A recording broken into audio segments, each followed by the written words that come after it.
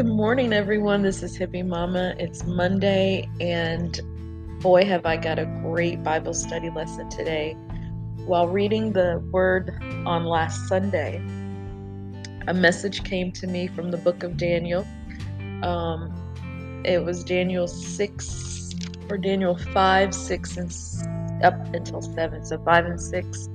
I told you last week that I was going to finish up the principles part 4, but that one will probably be next Monday, only because this message really struck a chord in my heart, and I felt the presence of the Holy Spirit so heavily upon me that I just knew this was the message that He wanted to be delivered today. So that's what I'm going to share. And again, I use the NIV, New International Version Bible, but any Bible that you have will do. And I do encourage you to go back and read chapter 5 and 6 all the way through, because so very, very much information for us to learn. So what I gathered from the reading was obviously Nebuchadnezzar was the king at the time, and he had allowed his pride and his fame and his fortune and all of the wonderful things that he saw within his physical eyes to cloud his confusion, or to cloud his mind, in that he was the one that was responsible for all of these things. And later, what ended up happening to Nebuchadnezzar is that he would indeed lose everything, that he would go back to a life of living out in the wilderness and living like an animal, because he completely removed God from everything. He didn't acknowledge the higher creator. He did not he felt like everything that he was having and doing was through his own accord. And so sometimes we have to look at our own lives and think, do we feel that everything that we have and have been given is something based on what we have done? Sure, you might have went to school, or you might have started that business, but what we oftentimes forget is that if God had not given us the knowledge to study the information, or to the know-how in order to put a business together, or to have the right people on our team to be successful, we wouldn't be. And so sometimes we get so ahead of ourselves in our thinking that we start to believe that everything that we're doing is based on our own accord, and that is just not the case. Without the Creator giving you the mindset to even think that you can accomplish things, it would not be able to be done. So, like King Nebuchadnezzar, sometimes we are brought back down to a situation where we can see that everything that we thought we were doing, we were not really doing on our own. And so Nebuchadnezzar was made to go back out in the wilderness. He ate grass like the ox. He had the dew on his back every morning that he woke up. But he lived that way for a time until he was able to humble himself and acknowledge what God had done. Then once he did that, then all things were restored back to him. And then his son, Belshazzar, King Belshazzar, kind of also turned and forgot about everything that his father had went through. And he himself then also began to believe that he was the one and the reason why all of his fortunes were as they were. He even took things out of the temple, gold goblets, and used them when he had his parties and entertained his friends and his wives and his concubines, as if you know, I don't need to give praises or gratitude to God. Instead, they worshiped other idol gods. And one time they were at a party, and he remembers seeing a hand. A hand just appeared and began to write things on the wall. And he called for all of the people in his kingdom that were able to, astrologers and enchanters and diviners and all of these people, and nobody could read what was written on the wall. And so in I'm sorry, that was chapter 4, 5, and 6 that you guys should read. But in chapter 5, it talks about what was written on the wall and how they ended up having to call Daniel in to read the writing on the walls because no one else could read the writings on the wall. And the writing is chapter 5, verses 25 through 26. And what it said was Mene, Mene, which means God has numbered the days of your reign and brought it to an end. Tekel, which means you have been weighed on the scales and found wanting. And then Peresin, or Peres, your kingdom is divided and given to the Medes and the Persians. So Daniel was the only one that was able to come back and interpret what had been said. And sure enough, everything that was written on that wall came to be, and before sundown that evening, that the king had been slain, and Darius was put in his place. He was a 62-year-old man, but he was set as king, and he was the king of Persia. But he was then placed on the throne to rule the kingdom.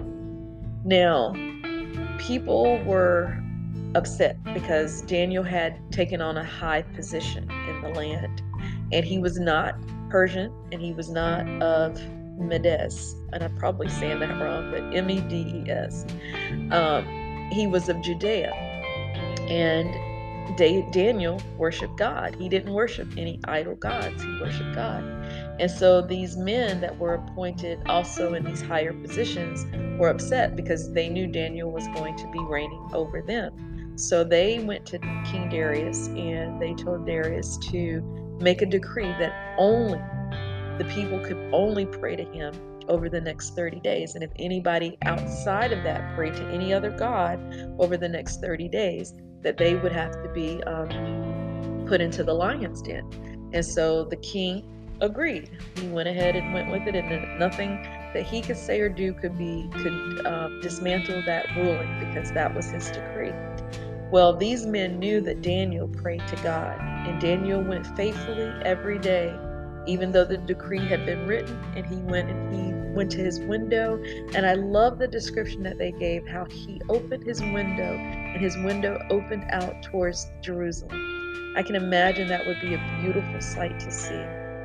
And how Daniel knelt and he prayed 3 times a day for 30 days in that window. Well, the men knew that Daniel was going to be praying, so they went to his place of residence, and they saw that he was praying, and then they went back and they told on him. And before they said his name, they said, well, there was someone that's been praying, and your decree still stands. And of course, King Darius was like, yes, it does. And then when they told him that it was Daniel, that it really hurted King Darius's heart, and he tried faithfully throughout the entire day to figure out how he could get that decree removed, because he knew Daniel was a good man, but he could not get the decree removed. So he had to then put his stamp of approval to have Daniel taken down to the lion's den. Well, Daniel was taken down to the lion's den, and they talk about how King Darius, that whole night, he couldn't eat, he didn't sleep, and his mind was restless because he knew that Daniel served God, and that this was wrong. Daniel had done nothing to deserve this sort of fate.